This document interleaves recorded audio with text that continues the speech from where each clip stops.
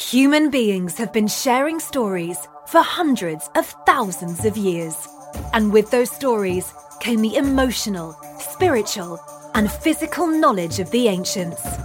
Shaman Durek, a 6th-generation shaman and best-selling author of Spirit Hacking, bridges the gap between science and spirituality and brings us back to our roots. He's here to bring forth the ancient wisdom of our elders, to help heal and bring happiness into our modern society. The time has come to end codependency and put the power back into people's hands. Welcome to the tribe.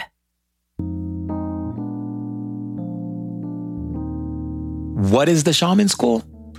No, you're not going to be studying to pursue a career in shamanism or to bang a drum. The definition of shamanism is one who understands relationship. The shaman school offering reminds you how to have a better relationship with things and how to nurture these relationships, whether it be with yourself, the food you eat, the people you meet, your ancestry, community, the global community, animals, nature, and so forth. My goal is to demystify spirituality, to add a bit of science and understanding of how things operate in the energetic planes. The shaman school's no-nonsense teaching explores all faculties of experience, from the physical, the emotional range, the mental capacity for information, dialogue, lexicon, energy, perception, awareness, how to understand the energy of currency, and so much more. Fundamental education teaches the basics that we need in society: how to read, write, add, subtract, pay our bills, or how to become doctors, artists, mechanics, etc. But the shaman school is a school that we all should have been a part of, one that offers the additional tools needed to better understand who we are, why we think the way we do, what's going on behind the scenes, and what we are actually seeing and processing. Are you living well? Are you paying bills just to keep the roof over your head? Are you in a relationship but not fulfilled?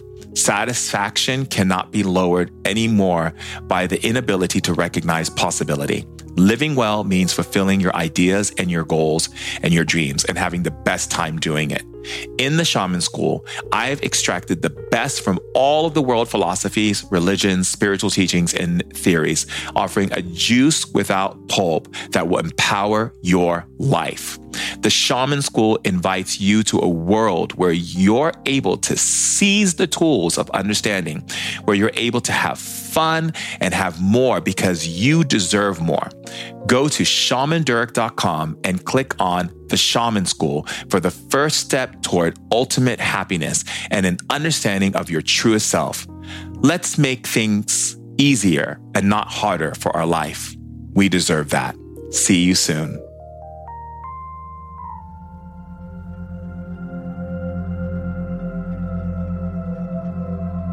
Hello, everyone, and welcome to Ancient Wisdom Today podcast. And if anyone hasn't told you how much you are loved, you are seen, you are valued, and you are understood. And the most important thing is to remember that you are at a very, very interesting time in your evolution, and the graces of love and goodness you must constantly bring into your being, because this is the most important time for you to nurture yourself and nurture the people around you and be nurtured by others.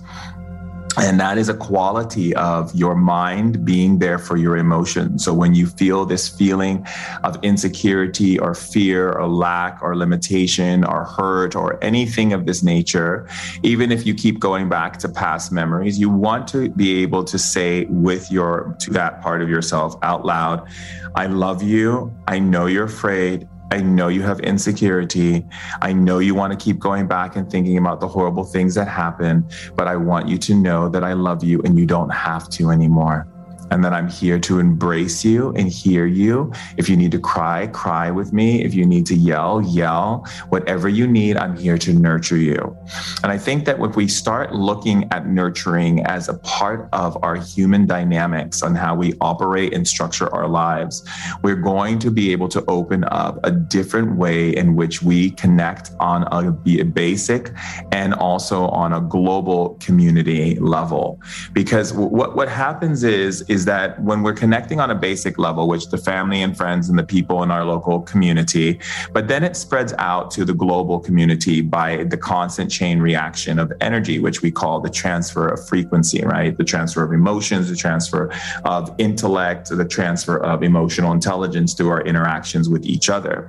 So if I'm a person who is operating on this very nurturing level with myself, I'm making sure that I am checking in with my needs.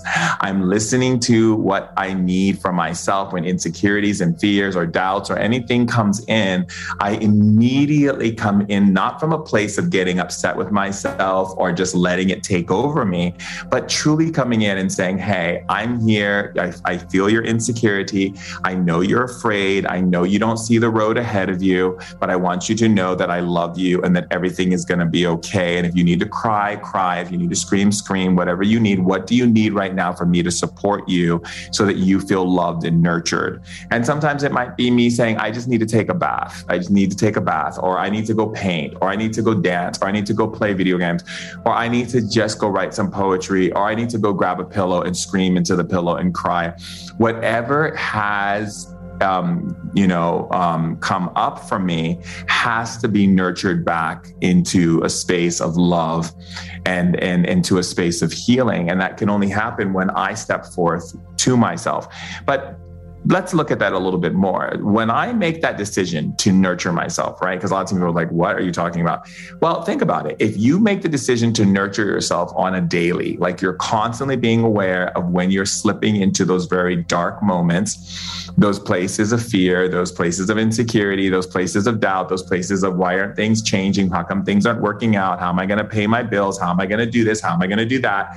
Those moments, right? And you nurture yourself through those moments with the way that I just explained to you, you are going to see amazing changes in your life that when you are interacting with other people, it doesn't matter where you are or what the social setting will be, you will create a different type of transfer of energy. And that's what we have to really be mindful of, is how are we transferring energy to our environment, to the people, to the animals, to nature, to the world. And that begins to transfer to a person, and then that person transfers it to another person and another person and another person. And before you know it, you've touched the lives of millions of people without you even knowing it, because you haven't seen the occurrence of transfer that is taking place and at what speed it's taking place in for you to do so. So when you are stepping into a space of really choosing to recognize the power that you actually emit from your being, there comes this greater understanding of responsibility, the responsibility of self, which is held in the foundation of not by, I have to be responsible, but I have a choice to show up with love. That is the true responsibility, the ability to show up. You've got to show up for yourself first. That is the most paramount thing for you to do in order for you to be able to seek a higher level of experience in this world. If you want to stay in scarcity and lack and fear and all these other things, then don't show up for yourself. That's the key to constantly spiraling downward. Don't show up for yourself. The more you don't show up for yourself, others can't show up for you, or you won't allow others to show up for you, and you'll stay in a perpetual state of limbo and disparity that will continue to take you further and further down the scales of human suffering, only because you're choosing not to elect the level of showing up with love, ability to say, I'm going to show up for myself despite what I'm going through, despite how much is in my bank account, despite who's with me in this relationship, despite all these things, because these things don't qualify, justify, or identify who I am in the nature of my being. So if I am operating in this lax place, I have to understand that that's because I'm focusing on what I see right now, which is actually not real, because what I see right now is coming from the past experiences and choices and ideas and conversations and ways I interacted with myself and others. So therefore, this is what I have manifested from that. In order for me to create something new, I have to seek beyond what I am experiencing right now, and then create a new understanding of going into the unknown and creating from the unknown space. And what does that mean? That means things that you probably never experienced before. Because a lot of times people create from what they've experienced before because they think that's real. They think that that's some type of place they can tether themselves into and say, well, I have to create from this place because that's something I've experienced. So that is something I know. And so, they always say, people will say, oh, well, because I went through this or because I went through that, this is the way I am. No, you went through those things. The way you are is because you chose to be that way. You have a choice to be different. I went through abuse. I've been beaten. I've been molested. I've gone through all kinds of things, more things you could probably imagine. You would think, oh my goodness, my God, Shaman Durek, did you really go through that too? Yes. But the most important thing is that those things do not define the consciousness and the awareness of my character. That means that those things do not dictate to me to be as those things were. So if people are angry or did horrible things to me, I don't need to become an angry and horrible person to other people because horrible things were done to me. That means I am basically saying I am allowing my past experiences to give me the identification or the relation that I am to the rest of the world and to myself. I get to choose independently who I am in every moment. And tomorrow I can choose differently again. That is the great understanding of what it means to be a conscious, eternal being, is when we recognize that choice is never limited unless we choose it to be.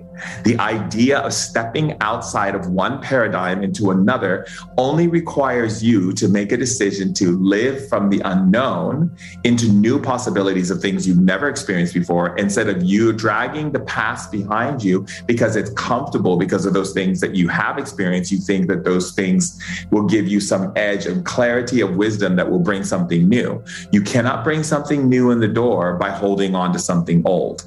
You have to make a decision to either let go of one and accept the other, or vice versa. You cannot get yourself out of limbo if you do not make a choice. And being a person who has what we call creator clarity means you are clear about your choice. And that doesn't matter if a bunch of people came into the room and said that you're crazy and you're out of your mind and it's never going to work, it's not going to happen, and what kind of person do you think you are, and all the things that they can try to tell you. None of those things should be fixated upon your mind from yourself. Meaning what? Meaning that you should be so clear within your own being of yourself, knowing without having to argue or to reaffirm, but knowing in the core of your being who and what you are, that none of those things said or exaggerated could have an effect on you because you know the truth. Now, the reason why human beings suffer so much on the planet is because they don't know themselves. They don't understand themselves. They're constantly shifting themselves as according to what expectation, people-pleasing, or idea that someone may have, or some emotion that they may want to experience. So they have an agenda in order to seek for that experience, even in the act of self-betrayal. That does not support humanity. It does not support evolution. It does not give us a step up in the ladder of consciousness and emotional intelligence, because it limits us from seeing the perspective of grace within ourselves first before we can truly accept it from other people. So therefore, we will only create the same thing that caused us pain to show up in a different body and in a different way, but the same person, same situation, same scenario. And you will not be able to get away from it until you actually transmute it by going into the unknown, creating something you've never experienced before, and being excited about its manifestation you created, and then aligning yourself to that manifestation. So the energy of alignment, what is that? The energy of alignment means that you are set in all levels of your being in alignment to that which is showing itself or proposing itself. You're aligning to it on all of your being. Your core energy is what I call your core entries, right? It's the part of you that's saying, I'm aligning to this. So when I say I manifested it, now I'm aligning myself to receive it. So aligning yourself to receive something is letting go of any part of you that believes that by receiving it's going to be taken, or to receive anything, it's not going to happen because it didn't happen before. That means you're still going in the past. You're still seeking for past validation. validation, and you're still seeking the past to identify your every now movement experience that leads into your future experiences as well. So the energy of discourse and displacement begins the moment you begin to see it in that way. Just like when you speak about money and you speak about all these different things, people will say, oh, I spend so much money. You don't spend so much money. You circulate currency. You have to see it as a circulation, a recycling, because then it comes back to you. If you say, I spend money, you're just giving, you're not creating a way in your consciousness to see the constant spiral of energy returning back to you, this beautiful, wonderful network of energy that wants to give back to you as you give to others, and as you receive, they receive, and so forth. And it becomes this wonderful, beautiful space where we're all gifting each other and receiving from each other the beautiful graces that we so deserve, versus putting ourselves into situations where there's lack, limitation, and scarcity. So we hoard, we go into fear, and then we get angry, and we go into all of these different things of looking for someone to blame, instead of realizing that we're the one creating it, because we're operating out of this place of fear instead of operating out of this place of knowing. And the knowing, the knowing. To know, to know, to know, to know, to know, to know, to know. It's the knowing. It's the knowing. It's the knowing. Knowing in the understanding is the claiming and understanding of clarity consciousness. It means that you are completely aware of the situation, of the energy, of whatever it may be, and you know it so clearly because you've accepted it without any fear or any hesitation or any reservation, and therefore it manifests in the most beautiful way. So we have the opportunity to step into that space, but in order to do that, again, as I said in the beginning of this talk, my loves, we have to understand the qualities and the profound nature and potency of self-nurturing and nurturing others. The nurturing quality is one of the most, and when I say most, I mean most to the most, ways in which to shift frequency in the most timely manner. To be able to shift frequency, it's at multiple speeds of frequency that are operating so that you are able to create and to sustain yourself in the vibrational energy fields of that bring you into a space of having what you need, having the things being created for you, because you are now removing the energy gates that have been protecting you from yourself, which we call darkness. People don't realize that resistance only exists on this planet for one important reason, and that is to help us take time to learn how to be a better creator.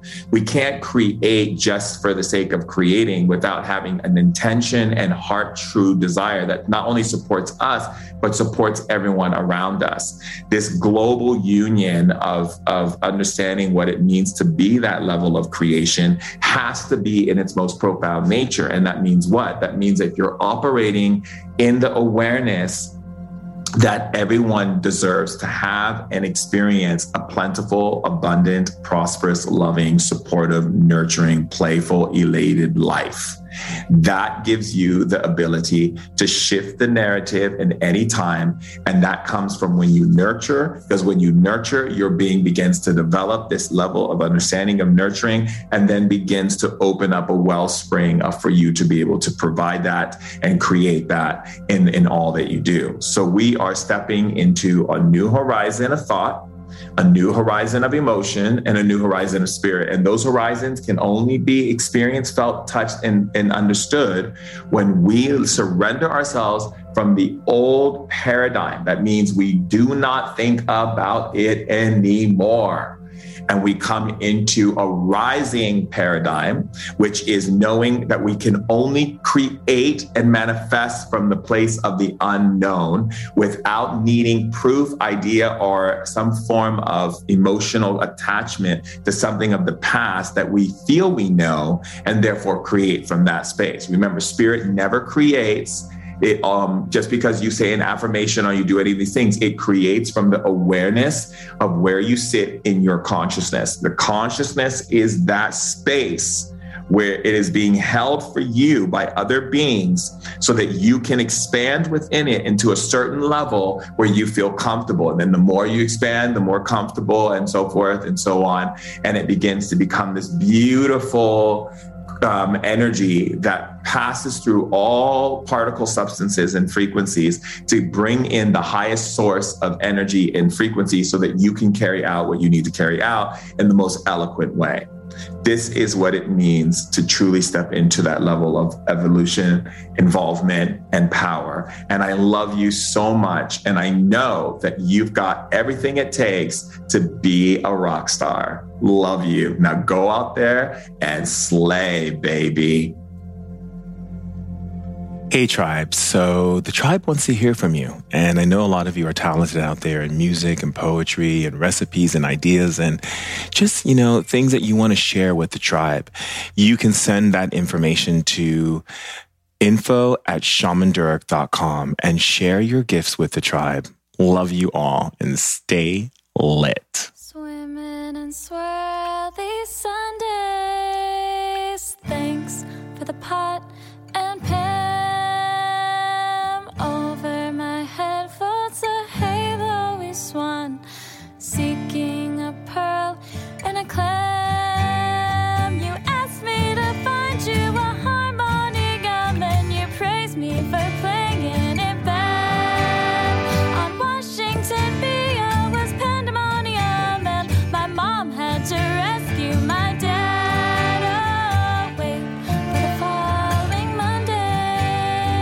Wait for the perfect clam. But don't wait for music that's coming your way. And don't wait for all that I am. Hey, Tribe, we're going to take a short break to hear from one of our amazing sponsors, who is Lit Verified. Hey, Tribe, have you ever wondered when you get nervous and you feel those butterflies around in your stomach? Or when you eat something and you get like crampy or bloated? Did you know that your brain and your gut are connected? And that your gut has its own nervous system, and that leading causes to depression, mental health decline, anxiety, and so forth has now been found that it comes from your gut and not just your brain. And that's really important when it comes to this knowing of how your body operates, because unlike the brain, the enteric nervous system is not necessarily capable of doing the math equations like writing a book report or having its mind of its own. The enteric nervous system controls the body autonomic responses to digestion. It releases the digestive enzymes necessary to break down food and control swallowing and blood flow. So our gut health is so important because it really is connected to our brain and how we are able to function in the world. When you have an imbalance of healthy probiotics inside of your system, you are literally creating a cesspool of toxins, bacteria, and viruses that can actually affect your immune system and create high levels of free radicals in your system, increase your acid, and cause all types of situations such as irritable bowel syndrome and all kinds of constipation, diarrhea, bloating pain, stomach upset, and even cause you to gain weight. And that's a problem. And one of the reasons why I think it's important and why I'm sharing all of this with you is because I found that really supports being able to help your gut and be able to fix the irritable bowel syndrome and get rid of that bloating and that cramping. And the reason why I'm sharing this with you, because I know that this is going to be the thing that you've been looking for. It's RS-CoSo. And RS-CoSo is a fermented superfood. It is 100% natural supplement on the market that provides balanced nutrition, combining probiotics and prebiotics and postbiotics and enzymes, which are to improve your gut health. And if a lot of people don't know about postbiotics, but postbiotics support your immune system. They help prevent and treat diarrhea, reduce symptoms associated with irritable bowel syndromes, diseases, and reduce severities of certain allergies in your system. Not only that, but postbiotics are also generally safe and well tolerated in the body. So your body actually absorbs it in a way that supports good health and a functioning body for your microbiome. And that's important to keep your brain and your health intact, because mental health is on the decline, because a lot of people don't know about what is necessary for them to put in their system to fix their gut health so that their brain and their gut are functioning in a beautiful way. So I totally am so excited to share with you RS Coso so that you can increase your postbiotics in your body, boost your immune system, get rid of those irritable bowel syndromes, the cramping, the bloating, and live a healthier and more fulfilled life. So, tribe, please, for the sake of your health, go check out RS Coso. You can go to RS Coso, that's RSKOSO.com, and use the code Shaman10 to receive 10% off. And send me a message on Instagram or TikTok and let me know how you feel about your health after checking out and drinking RS Coso. Love you. All right, tribe, time to hear from our special guest. Hello, everyone, and welcome to Ancient Wisdom Today podcast. I am so happy to have my brother, Dave Asprey, back in the studio with us to share with us information about how we are going to take our health to the next level. For those of you who don't know who Dave Asprey is, which you should, but if you don't, he's the founder and chairman of Bulletproof, and he is a 4-time New York Times bestseller science author, host of Top 100 podcast, Bulletproof Radio, and has been featured on Today's Show, CNN, the New York Times, and Dr. Oz, and more. And there's so many accolades that go along with who this man is and what he has done to achieve where he is and the people he's helped along the way. I'm going to go right into introducing him into today's share. Welcome, Dave. It's a pleasure to have you again, bro. Shaman Durek, it's so good to get a chance to see you. It is definitely. I definitely miss our times together. But I'm really happy that we're here to talk about some potent things that I think is going to really support people and really making changes in their life. But before, for those of people who are not aware of the amazing man that you are, I would like to go into at what point did you decide to upgrade your life and step into who you are and what you're doing? Well, I hit 300 pounds when I was about 22. And I thought, man, I've got to do something about this. I've already had 2 knee surgeries. They say I have arthritis. I'm fat. I don't feel that good. I'm just going to exercise. So I exercise 6 days a week, an hour and a half a day. And at the end of that time, 18 months of just didn't matter if I was sick, if I had final exams, I was going to exercise. And I did. I still had a 46-inch waist and I was still fat. And I looked around one day and my friends were eating double Western bacon cheeseburgers and French fries. And I'm having the chicken salad with no chicken and no dressing. And I thought, wait a minute, I exercise more than all of my friends combined. And maybe that's because I didn't have that many friends. I don't know. And I also, I had plenty of friends. I also, though, I ate less than all of them and I was bigger than they were. And I just realized it's not me. Like what I'm doing doesn't work. And I had the sense of like injustice and that it's not fair. And I resolved that I was going to do what worked and I was going to measure what worked. And I started trying different things. And I realized most of the advice that you read in magazines is wrong. And I had been doing things completely backwards. The low fat, low calorie diet I was on was making me weak. I eventually came up with the Bulletproof Diet, which has helped people lose more than 1 million pounds. It's pushing almost 500,000 copies sold globally. And for 10 years, it's been a leading book that incorporates intermittent fasting, lectins, and things people don't know about, other things that are inhibiting how we feel as human beings. And now I've spent more than $1 million on upgrading my biology. I run a stable of companies. Bulletproof is one of my companies. I'm CEO of Upgrade Labs now. And the mission of all of my companies is to upgrade humanity. We can actually do better now because we know more and we change the world around us to make it healthier, to make us healthier, and we change ourselves at the same time. I 100% agree with that. And I love all the things that you've put out there. It's really nice to always hear when people say their life was changed because they've read your books and got into the information that you share. You are a plethora of information. And I can definitely say that I've learned a lot from you about different things when it comes to living my life and living healthy. And I love your products. I love everything that you do. You know, I want to ask you, when it comes to health and wellness, and what do you think the health and wellness world is missing as acquiring to what's happening in people's lives? We've lost the most important thing, which is how you feel matters most. So we have all these people saying, oh, you should go make a building that uses the least possible electricity. But if everyone in the building is uncomfortable and there's mold growing on the walls, you kind of did that wrong. And we're doing the same thing in our food supply. We're saying, oh, that's plant-based. Okay, well, which plants was it based on? Because some plants are better for people than others, right? And so we've gone through these trends. First, it was low fat in the 70s. Then it was high fiber, low fat in the 80s. And then it was don't eat any saturated fat, even though we're made out of it. And we went through all these trends, and each of the trends was designed to make us buy cheap stuff and believe it was healthy. And right now, you can take something that's made out of corn syrup and bark and put a label on it that says plant-based, and there's a section of people who will truly eat it and believe that they're doing a good thing for their health, and they're not. But there's other plant-based products that could be good for them. So we've simplified to the point of absurdity. And that's the big challenge. How you feel after you eat is most important. If you are hungry within 4 hours of a meal, you ate wrong and you need to do something different. Now, you've written a lot of books and you have a new book that's out. Can you tell us more about that?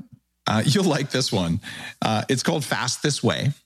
And this tells the story of how I first started fasting and all the benefits of it. My publisher came to me and said, you should write a book on intermittent fasting. I said, I did. I wrote it 10 years ago. And it started to kick off some of this fasting revolution. And they said, no, the world needs another book. And I said, okay, it's easy. Step 1, don't eat for a while. Step 2, here's some studies that say it's good for you. I don't want to write that book. It's been done. But it turns out at least 50% of learning how to intermittent fast is psychological and spiritual. When I first learned to fast, I was convinced that if I didn't eat 6 meals a day, I would go into starvation mode and I'd get fat. And of course, starvation mode equals death. So there was a fear. And I also knew that I would get hypoglycemia. Hypoglycemia. I love this. And I seriously, if I didn't eat, I would yell at people. I was a jerk.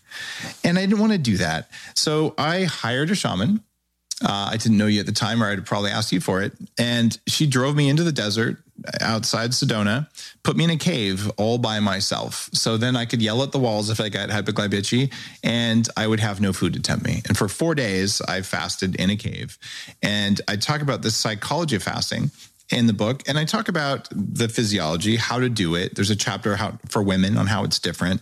But the real important thing is there's a spiritual fast, which I know that you've done. And then there's a working fast, and you can fast to perform better. And you can fast to connect with the earth and with God and with all of the things that you'd want to connect with, depending on your faith and your lineage. So which is it? Well, if you try to do a spiritual fast on a work day, you're not going to get good results. And if you try to do a working fast on a spiritual day, you're not going to get spiritual progress. So the idea is, how do we divide this so you know how to safely fast? And today, Derek, 70,000 people have done the fasting training, which is free, that's based on the book. You go to fastthisway.com, you sign up, and there's a 2-week thing where, okay, here's how you fast this way. Here's how you fast that way. Number one thing in the book, there is no correct length of fast for any one person. Because if you're jet lagged and you worked out heavy yesterday, don't fast today. It's a bad idea, right? So the length of the fast depends on how are you doing. And it's okay to vary it up, just like it's okay to change what you eat based on how hungry you are, based on what you're doing. And it's to relax the rigid rules around fasting, but to know going at least 12 hours, at least some days every week without food will make you live longer and feel better.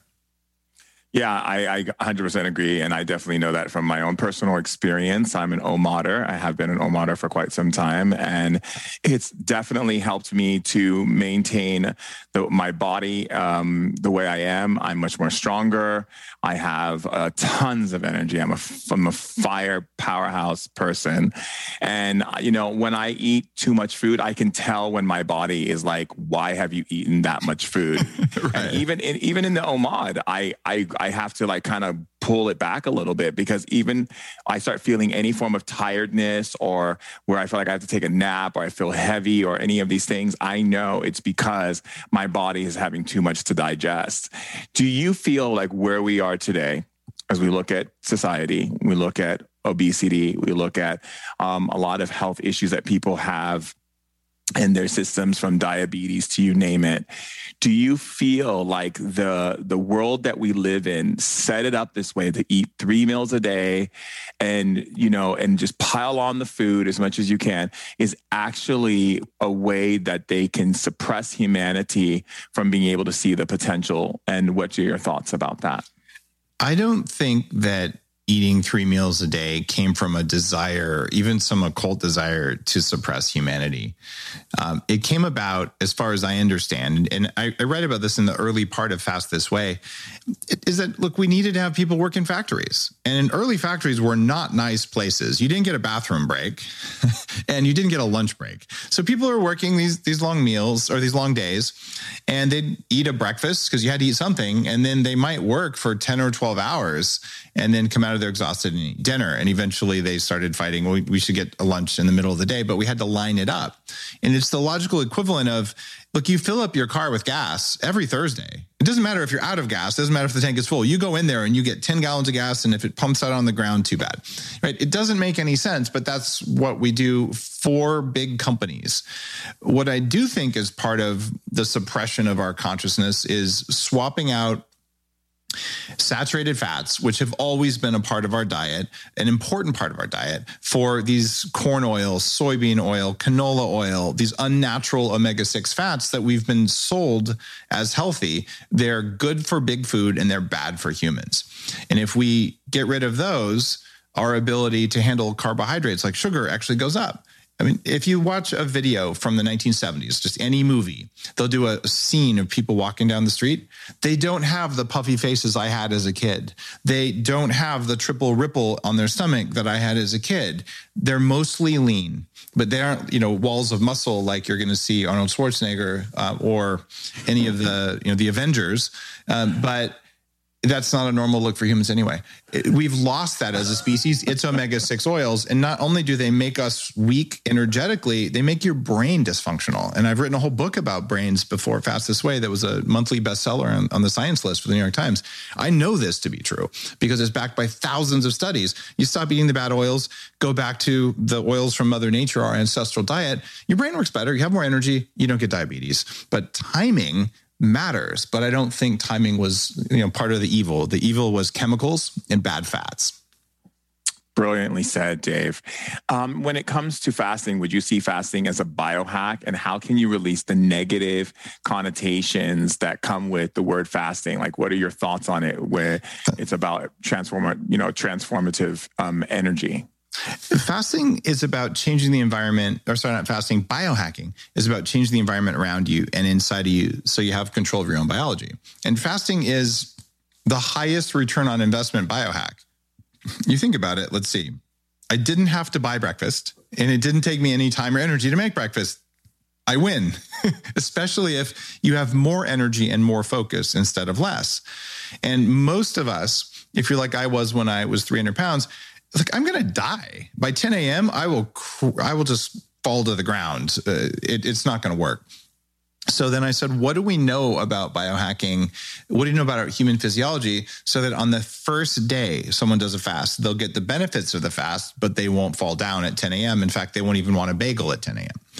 And that was the other reason that I wrote Fast This Way, was to be able to teach people to experience that.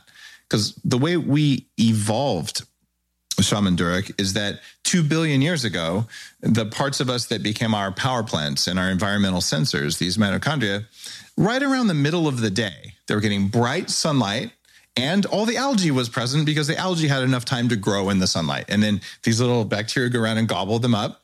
And so there's tons of food between, noon and 2. And then the light starts getting dimmer, sunset starts to come, the angle of light goes down, and it gets a little bit cooler, and there's less and less food available. So we're still stuck to those ancient timing cycles. And there's a chapter in Fast This Way around connecting light and food so you can become a morning person if you're not a morning person. I am a stay up till 2 a.m. In fact, 2:04 a.m. was my average bedtime for more than 10 years. I just naturally do that. I've done it since I was 10 years old. Now, because of that knowledge of changing a meal time and changing light exposure, I wake up at 6 to 6:30 every morning without an alarm so I can drop my kids off at school without suffering. And it's because of connecting those two. So for you and me, especially if I'm in an OMAD phase where I'm just eating one meal a day, I'm going to eat that meal at 2 p.m. and I sleep better and I feel better. If I eat that meal at 9 p.m., it jacks me up. It doesn't work. I mean, you know this to be true because you live it, right? But here's the difference. You can do OMAD pretty much all the time. If I do it for 5 days, I'm like, I feel so good. The 6th day, I actually don't get as good of sleep and I start seeing my sleep scores decline. So what that means is that I usually do 3 or 4 days of one meal a day, and then I'll do 2 meals a day for a couple of days. Then I'll go back to 1 meal a day because that's what my body likes. Right. And we all have our own settings for what works really well. And it also depends what I eat. Right. I could eat, a pound of cheese. That's probably not going to end well. Right. But I'd rather eat that than a bowl of Raisin Bran, which is really going to end poorly. Right. So it's, what did you eat for one meal a day? Was it healthy? Was it fulfilling? Was it nourishing? Was it from a clean source on the planet? How did it feel? All of that is part of fasting. It's just what we don't talk about. Do you feel that a lot of people do go into the whole fasting in the wrong way, and that your book will be able to help them to be able to figure out like what will be the best fast for them based on? Yeah. It's a fantastic question, because you can go into fasting and say, I'm going to do a rigid thing and I'm going to do the same thing every day. And there's a trap, and it's a human nature trap. There's an exercise trap. There's a vegan trap, and there is a keto trap, and there's a fasting trap. And they all come from the same thing. If something is good, more of it must be better. So when I over-exercised, as I described earlier, I didn't lose weight because my cortisol went up and I was eating the wrong foods and I was overstressed. I was overtraining, right? So these, for 60 days, I'm going to exercise for this huge amount of time. No, it's actually going to harm you. And then you say, okay, I was a vegan for a long time and it didn't work after a certain point. I realized my health was declining, but I felt great at first. So I'll tell them, be vegan for a period of time, but maybe for you, it's not going to work forever, right? And maybe if you do it too long, it's not going to work. So maybe cycles or wait. You mean the moon is a cycle? You mean like there's annual cycles, there's seasons? We're cyclical creatures, and it's normal for us in winter to not have kale and fresh vegetables because they don't live like everything is frozen over. So during that time, is it possible we should be eating differently than we would when fruit is ripe in the summer? Well, all of that's real. So it's okay to switch things up. And what I find with fasting is that people over fast. And here's a typical example, and it hits men and women differently. They'll say, I feel so good when I fast 5 days a week for 14 hours.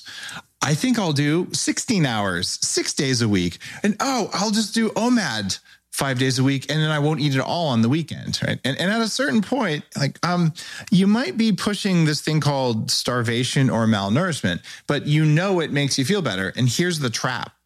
For women, it hits in about 4 weeks if you're over fasting consistently. In men, it's usually 6 weeks. There's a bit of a delay. In women, it's, I go to sleep and I wake up and I feel like I didn't sleep. And I don't know why, but I just, my dreams are going away, and I don't feel the same. I'm probably not fasting enough. So then you start fasting even more, right? And then you end up another couple weeks later. That's weird. My monthly hormonal cycle isn't working as well as it normally did. And if you keep over fasting, because clearly fasting works, it makes you feel better, then my hair is getting thin. You're like, that didn't work. And so then you look at guys. Okay, with guys, when we overfast, Okay, my sleep quality went away just like it did with women, but maybe it took us 6 weeks. Go, well, I'm going to fast even more, right? And then you start waking up without a kickstand. And then you keep doing it, and then you start getting thinning of hair. And hair thinning happens in men and women because of excess cortisol, because the body's saying, here's a stress signal for you. You're actually not getting enough energy consistently. And what we want to do, unless you're trying to lose weight, is you want to go through periods where there's no energy and then periods where there's enough energy, right? And if you consistently send a signal that there's a famine happening right now because you never get enough food, the body will respond like it's a famine, and it'll shut down non-core systems for survival, and that's not healthy. So the other reason to write the book was to stop over fasting and to help people know how to fast without pain and suffering so that they can get all the benefits, which are free. Well, I can definitely say that I just learned something there because I have had those experiences.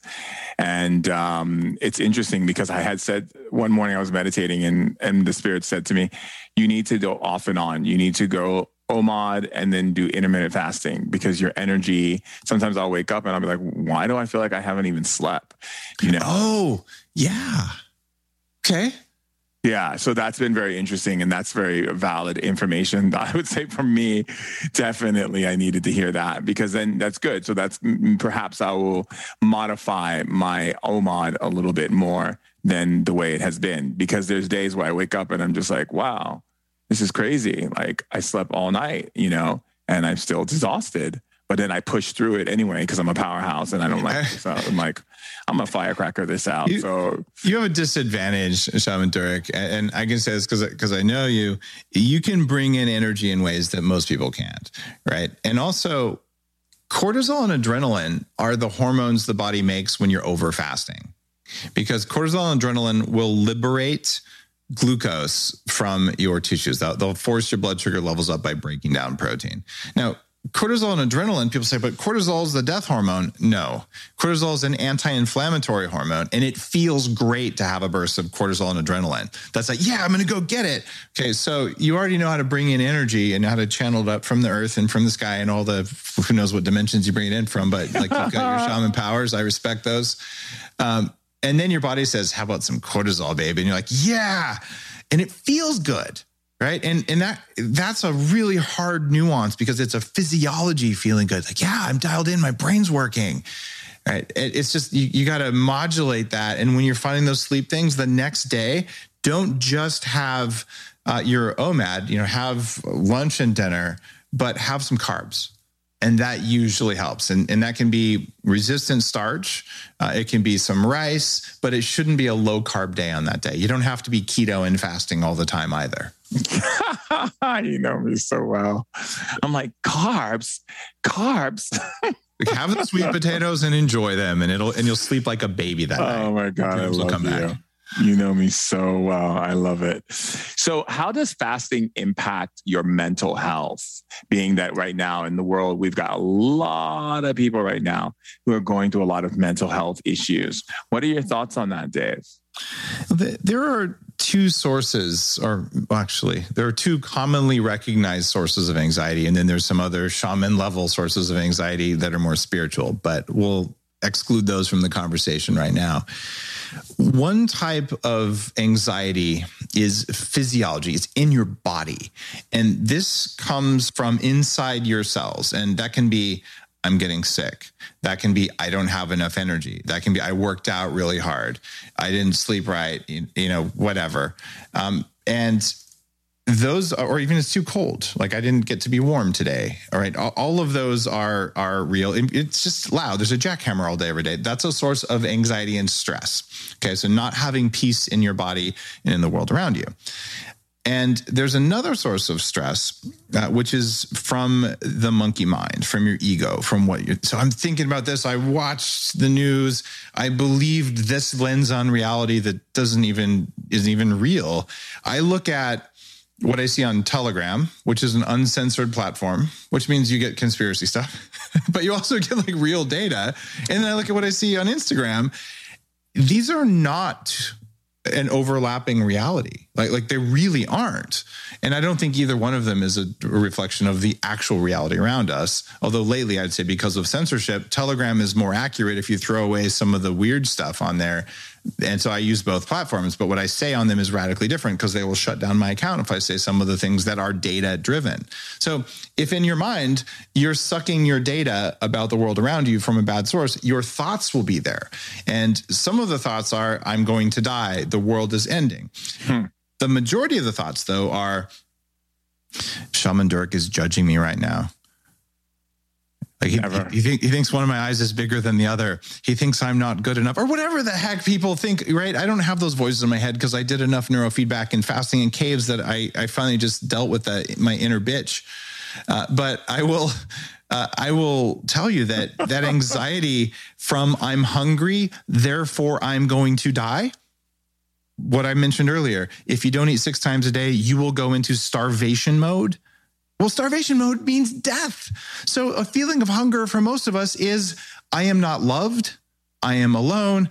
There is no food here. I am going to die. And the feeling is real, even though the story behind that, we don't believe that because we're rational beings. But if you have a feeling that hunger equals death, well, what fasting does is it teaches your body, oh, I guess I didn't die. And it is so liberating the first time that you're saying, okay, I'm going to go 24 hours without food. And I've seen hundreds and hundreds of comments from people who've done this in the fasting challenge. They'll literally say, I was at work and someone brought in the box of donuts and I didn't want one. Okay, it's the and I didn't want one. It's different when you say, okay, I'm going to die if I don't eat a donut. I'm starving, but I'm going to power through it. Yeah, courage. And it's another thing when you go, God, I'm just too, I know I didn't eat breakfast. I just don't really need a donut. I'm going to go do something. And it's a feeling of peace. It's the feeling of peace that turns off anxiety. And it's from teaching not your mind, but teaching your body that it is safe to go without calories every 4 hours. Yeah, I can definitely believe that 100% from my perspective as a shaman and understanding how the body communicates and how we communicate to the body for sure. I wanted to ask you on how can fasting help you discover complexities that exist within yourself and your mind? This is cool. So there's working fasts, which is the kind of Monday through Friday. How do I have my brain dialed in? How do I feel great? Like I just ran the biohacking conference where you'll be speaking next year. You couldn't make it this year. We had almost 3,000 people, 3 days. And I'm on stage for hours. It was 18-hour days. I'm the lead guy there. I was fasting until 2 p.m. every day because I just didn't want to use my energy digesting when I wanted to use my energy for my community, right? I actually chose not to do it during the highest intensity days. Okay, that's awesome. Now, your question, though, is what about the other days? What about the weekend? What about when you want to see what's going on in your head? This is what I call in the book a spiritual fast. And when people do the fasting challenge, fastthisway.com is where you sign up for it. The final 1 or 2 days of that is a spiritual fast. And this is when, in all traditions that I'm aware of, you rest and reflect. This is not a day where you lift heavy while fasted, which has its own pros and cons. It's a day where you wake up and you get out your journal and maybe you sip some tea. You light a candle, incense, go for a walk in the forest, get naked and tan parts of your body you don't normally tan. Whatever your spiritual practice is, I don't care what it is. Only that you have one and you follow it with intent. And then you experience the hunger and you say, what is the nature of that hunger? Where is it from? Why is it there? Is it real? Right. And what you realize is that a lot of the hunger that you have may not be for food, but the body has learned that a hunger for connection is something that you can fill it with ice cream. You will see that if you practice that. What flavor of ice cream makes you most connected, Shaman Durek? I like Neapolitan ice cream. There you go. See, it's one of those things where I can say this and we can talk about this, but most people listening are going to go, seriously, that is such mushy BS. I just don't believe it. Okay, I'm an engineer. I'm a computer science guy. I didn't grow up with spiritual beliefs or religious beliefs. I believe these to be true because I have studied meditation with masters in Tibet, in Lao Tzu's oral tradition coming out of China. I've done my shamanic work in South America. And I have a neurofeedback institute that puts you in weird places called 40 Years of Zen. So this is direct experience, what I'm saying, and it is real. And so if it sounds soft and mushy and, oh, you need ice cream or, whatever, because your body doesn't feel loved, I didn't say you don't feel loved. I said your body doesn't feel loved. It has its own awareness, and that's getting in your way because you believe what it tells you. And fasting, when you're doing a spiritual fast, it serves to teach you when your body is telling you the truth and when your body is feeling fear that is not your fear. Let's talk about that body awareness, because a lot of times I feel like people don't understand that your body has its own awareness. People actually think that it's their brain or, that's actually affecting their body or making the choices. Would you share more about that, Dave, about the body has its own awareness? Yeah. The body is made of quadrillions of little ancient sensors that run an operating system. And it has to be able to react faster than you can think. And this is why if you lean on a hot stove accidentally, you'll pull your hand away. And you'll think to yourself, good thing I pulled my hand away before I got burned. You didn't pull your hand away. Something else pulled your hand away, and then you felt the heat, right? Well, what pulled your hand away? Well, what pulled your hand away is body awareness. And it doesn't just have awareness, it takes action.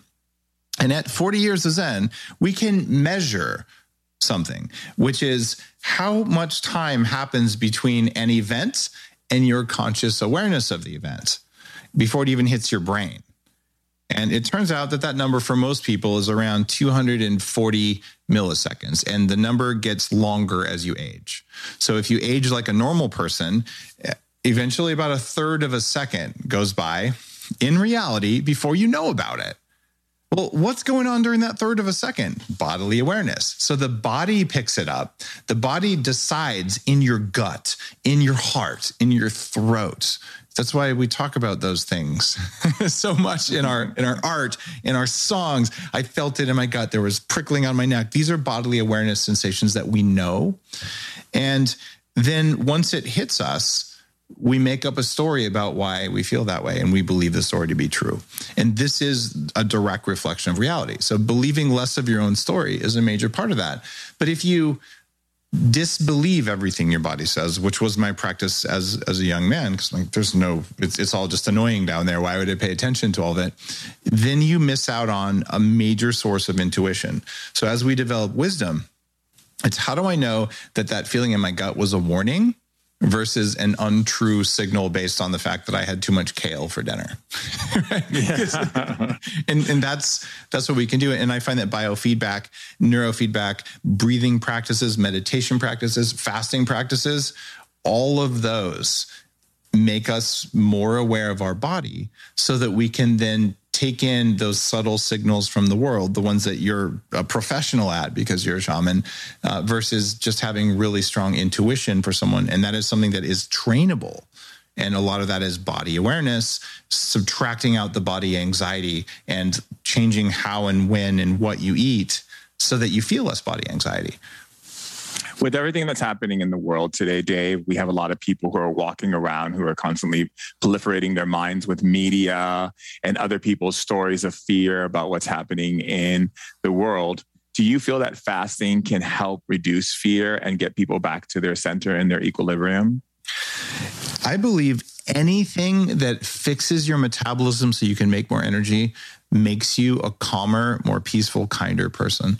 When people have full power, and power comes from 30 pounds of air and some amount of energy that you ate or that you had stored in your body.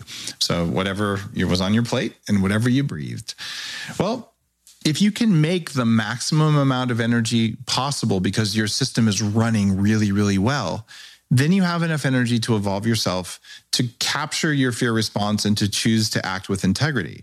And if you're running with a metabolism that can barely make energy, whether it's because you didn't sleep or you ate a bunch of junk food or you ate 25 times a day, whatever the thing is, you simply had less net available energy to show up as the person you want to be. And I know this through my own path of being able to do the things that I do with the number of companies in my portfolio, to be a father of 2 kids, to be a husband, an author, a podcaster. This is an absurd load, except it doesn't feel like a load because my metabolism works really, really well. And I can make energy in ways I never dreamed of as a young man. And I know that people listening to this, when they fix their metabolism, they have the ability to show courage, and they have the ability to look at a fearful headline from some news story and go, that actually smells exactly like BS.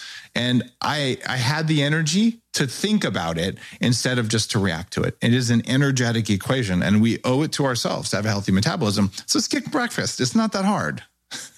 Right. So do you feel like a lot of people who don't skip breakfast, that they're having difficult times in handling emotional stress and trauma? Brain fog is such a thing. I was diagnosed with chronic fatigue syndrome in my mid-20s. I had serious brain fog. And what happens before you get full-on brain fog is, we'll call it a brownout in the brain. You just can't make enough energy. So something stressful happens in the world, whether it's a headline or someone says something mean or whatever else it is. And then you want to be able to process that and then think about it and then decide what you're going to do. But you just didn't have enough power. Your batteries were dim. So instead of going into the thinking part of your brain, which doesn't really have power right then, it goes into the feeling and reacting part of your brain. It's an amygdala response. And then you snap at your family or your kids or your coworkers, right? You respond to the media and you go, oh, we're all going to die. I better do what I'm programmed to do. And all those things. And it's unnecessary. And that's why fasting is so powerful, because it will teach your body to be able to sustain a charge in your cells for longer, which gives you the mental capacity in order to step out of the emotional response and step into the wise human response that we're all capable of. I'd like to see more of that on planet Earth. Definitely. Heck yeah. Let's talk flexibility. All How right. do you achieve metabolic flexibility? Well, metabolic flexibility doesn't come from never eating much protein. It doesn't come from fasting all the time. And it doesn't come from being in ketosis all the time. It comes from teaching the body that there will be regular periods when there is no food. There will be regular periods when there is no carbohydrate. And there will be regular periods where there isn't any protein. And it turns out the body likes fat, but fat doesn't have negative effects on your metabolism if it's the right kind of fat that can be used. This is why you put butter in your coffee instead of corn oil, because they do different things. Now, what you'll find is that if you're doing intermittent fasting, even for 12 hours a day, and people say 12 hours, no, that's not a long time. Have dinner, finish at 6, and then it's 4 hours till bedtime. And then you sleep 8 hours, you wake up at 6 a.m. There, you did 12 hours. Like, it's not that hard. Just don't have a late night snack, sleep, and don't have an early breakfast. And there you go. You did 12 hours. 3 times a week, 12 hours a day improves metabolic flexibility in a study out of Australia. And that was in a population of women who have a harder time with metabolic flexibility on average. And what this means is you can do it. So number 1 is empty stomach for a reasonable period of time each day. And number 2, sometimes for brief periods of time, don't have carbohydrates. So the body says, oh man, I have to burn fat. Okay. And you should be ready. And if instead you have carbohydrates every single day, or even just excess protein and carbs, the body says, it's not important that I can burn fat. And each cell that metabolizes energy, which is the vast majority of the cells in the body, it makes enzymes. And the enzymes can be either good at processing carbs or processing fat. And if you go in ketosis for a month or multiple months, it's why would I make enzymes for something I never eat? And it turns those off and you're not flexible. Now you're fat adapted, but you actually can't handle carbohydrates anymore. You're not flexible. You made yourself weak. If instead you say, I'm only going to eat these other things that are straight up carbs all the time, and I eat some carbs every single day all the time, and I don't intermittent fast, it says there's always carbs present. Why would I ever have fat burning? You're not flexible. But something that works really well has both fat and carbohydrate enzymes, and you can handle either one. And that also allows you to go, today there was no food. I'm okay. I'm not going to die. And you could call me tomorrow and say, Dave, I want you to fast for 24 hours. I'd say, okay, I wouldn't even change my schedule. It wouldn't matter. That's what it's supposed to feel like. I did not know the difference between craving and hunger when I was a young man, because I only felt cravings. And once you realize what hunger is, it'd be nice to eat in a little while, but if I don't, it's okay. And a craving is, if I don't eat, I'll die. Yeah, let's talk about the craving. Let's talk about the difference between craving and hunger. What is your interpretation of craving and hunger, and why is it important for us to know the difference? Well, if you eat the wrong stuff, you will experience intense hunger. In fact, most people all the time will say that. They'll say, man, I'm so hungry, I'm starving. So what do you do when that happens? You look at what you ate in your last meal and say, there was something in it that wasn't compatible with your biology, and your liver or your gut says, how do I get this out of here? Well, I'm going to raise my hand and say, could I have more blood sugar, please? And you use the blood sugar to oxidize the toxins and get them the heck out. Now, prime example here, restaurant owners have figured out, especially the big food companies that supply restaurant owners. Keep in mind, I own a couple restaurants, the Upgrade Cafe in LA and here in Victoria. I don't do this, by the way, but I'd make more money if I did. You add MSG, which is a toxin, to food. MSG drives profound food cravings, and you will sell 30% more if you do that. People will buy another soda because they want the sugar, and they'll buy dessert because they want the sugar. So you gave them food that was extra tasty because it had unlabeled MSG in it, and then they got a craving. Right? Well, if you eat at your favorite fast food joint or even non-fast food joint, and afterwards, an hour or two later, you're like, where's the sugar? I need a candy. Well, either you have type 2 diabetes or you ate something that caused a craving, or both. And kale will cause profound cravings in people. Not everyone, but in many, many people. So you end up saying, how do I sort this out? And that's part of what I teach people in the fasting challenge is, hey, look at how hungry you are. I promise you that even if you think bell peppers are good for you, if every time you eat them, you're ravenous, they're not good for you, right? But they might be good for you. You just don't know. They're a suspect food until proven innocent. So basically, people have to actually figure out what is good for them and what is not good for them. And what is your idea about going about doing that? Well, number one is keeping a food journal. You just write down, what did I eat? And it turns out it's not that hard to do if you simplify. If instead, though, you say, well, I'm just going to eat a highly processed food when I break my fast, and then you look at the list of ingredients, I don't know which one of those caused a craving. It was probably multiple ones. So I teach people in the Bulletproof Diet, which is my first big book on nutrition. Here's a list of suspect foods. These are the ones most likely to cause cravings for people. And there is a chapter in Fast This Way that says, here's the most likely craving causers. And I mentioned the nightshade family is one of them. It turns out beans and legumes and grains for many people are another cause, but not for everyone. And this is where I'd like to say we're all meat robots and we're all made with the same serial number and model. It just doesn't work like that. We have such an elegant mix of genes. We all have different gut bacteria that can change as we eat.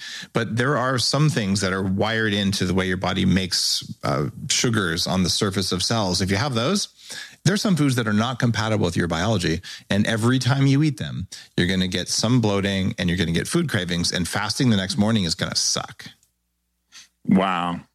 That doesn't sound so pleasant. If I was to play a game with you called Do This or Don't Do That, what would be Do This? Definitely skip breakfast at least 3 days a week. Like, you have to do that. Don't do this. Don't eat after the sun goes down. And why don't we eat after the sun goes down? Does it have anything to do with the circadian rhythms? It has everything to do with the circadian rhythm. The number one thing that sets your circadian rhythm is light exposure. Number two is food timing. And if you line up your light and your food, your health and your metabolic flexibility go through the roof. And that's the chapter in the book about how to not get jet lag and how to reset your circadian timing to become a morning person, even if you're not one naturally. What's your favorite chapter in your book that you think people should really take time to read and really focus on? I think the chapter that I wrote on women and fasting is the most important chapter in the book, because about 3/4 of studies on fasting were done on men.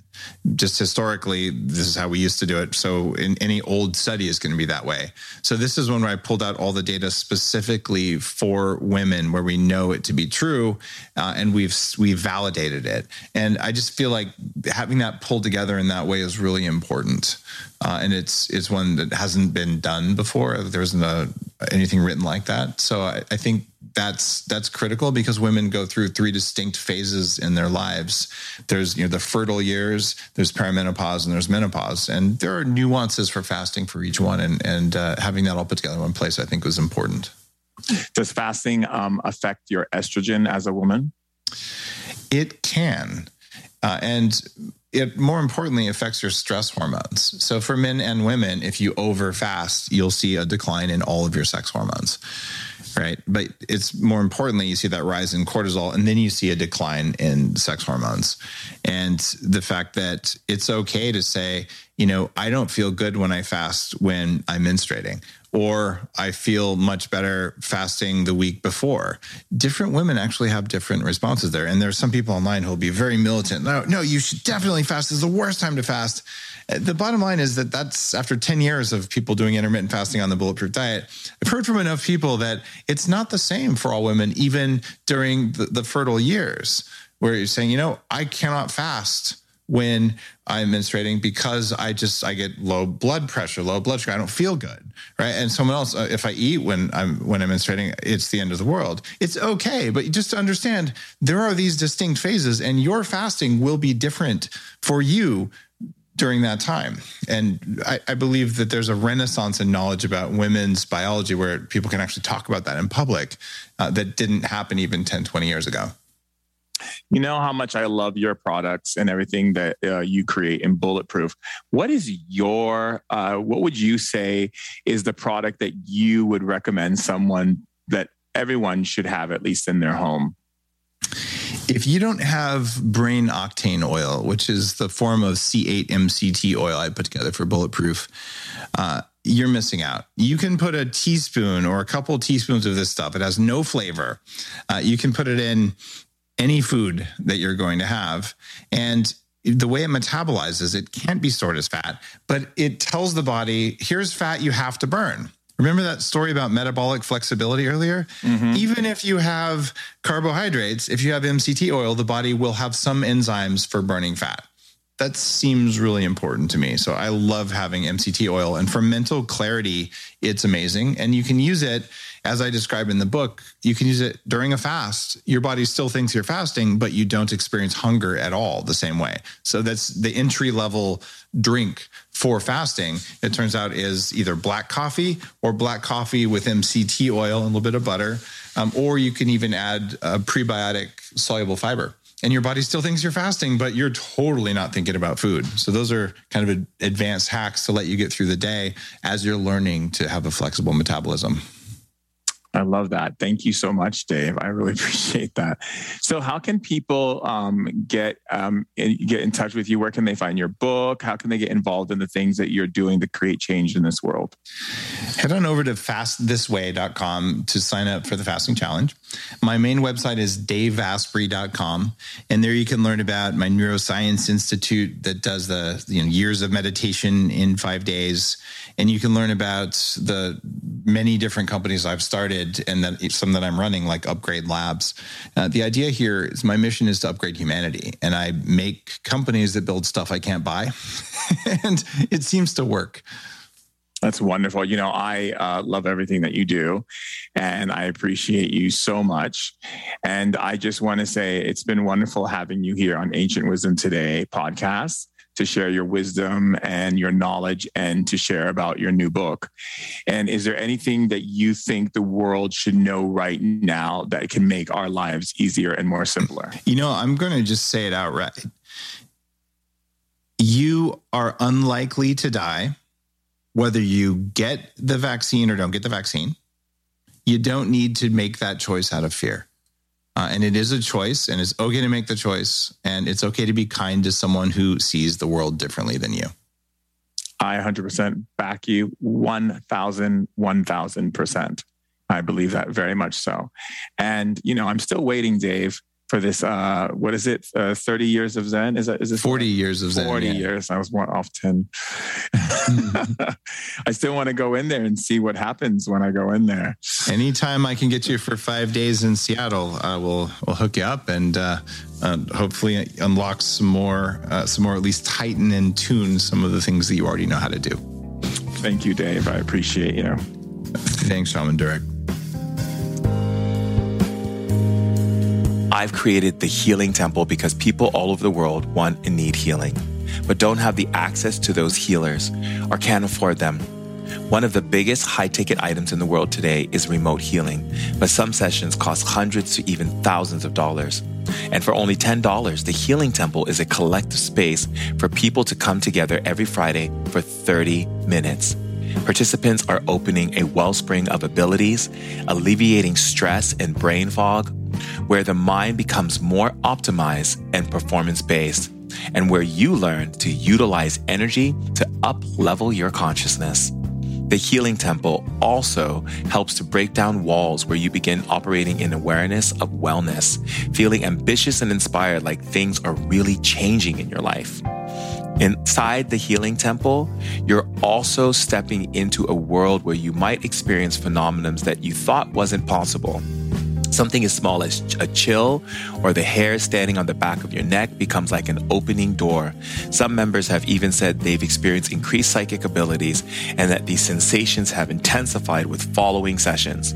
I've trained my powers to impact change, and I've learned how to get results. Who doesn't want to feel good? The Healing Temple is not only beneficial to you, but also to those around you, because when you're feeling good, you shine that positive energy onto others, your partner, your children, your coworkers, even your dog or your cat. Everyone around you begins to feel better because you are feeling better. It's a rippling effect that's much needed on this planet.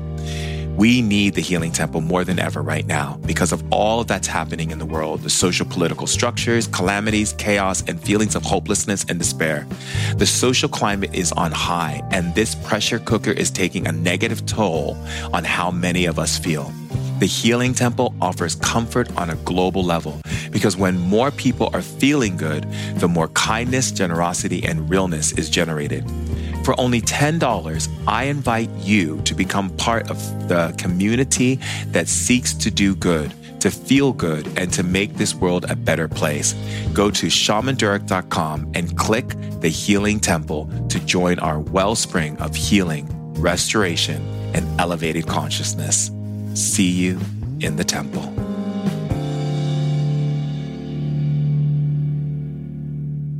Thank you so much for tuning in to Ancient Wisdom Today podcast. Tribe, I love you all so much. And if you want to stay connected, be sure to check me out on IG at Shaman Durek. And if you have any questions whatsoever, please visit shamandurek.com or contact info@shamandurek.com to learn more. And remember, Tribe, no matter what, stay lit.